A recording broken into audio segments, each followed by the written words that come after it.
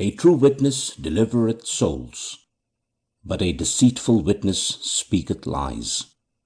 Proverbs chapter 14, verse 25. The presentation of truth will always bring deliverance to the person who hears it, but a lie presented as truth will only imprison the soul that accepts and believes it.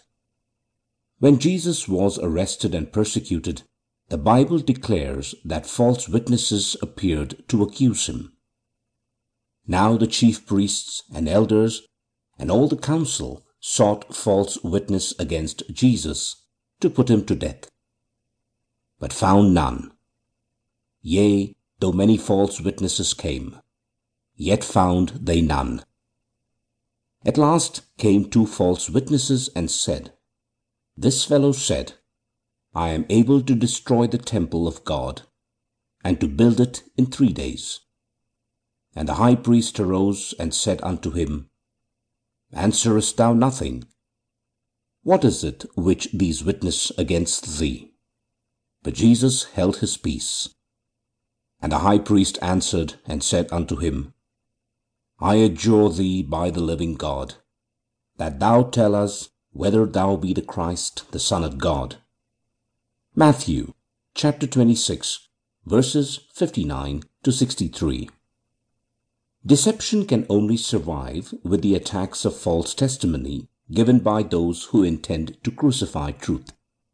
Persecution of truth is the upholding of evil, the promotion of corruption, and the establishment of injustice.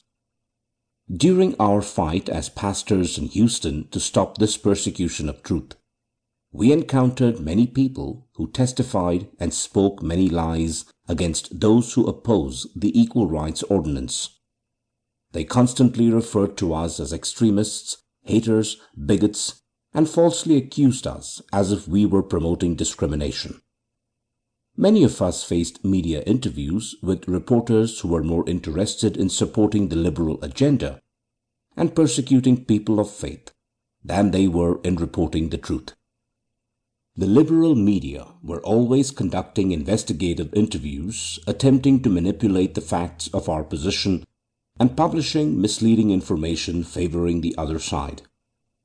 However, we remain grateful to the networks that were professional and non-partisan in reporting, who accurately and effectively revealed the violation of the citizens' right to vote that Houston's city government under Annise Parker was doing.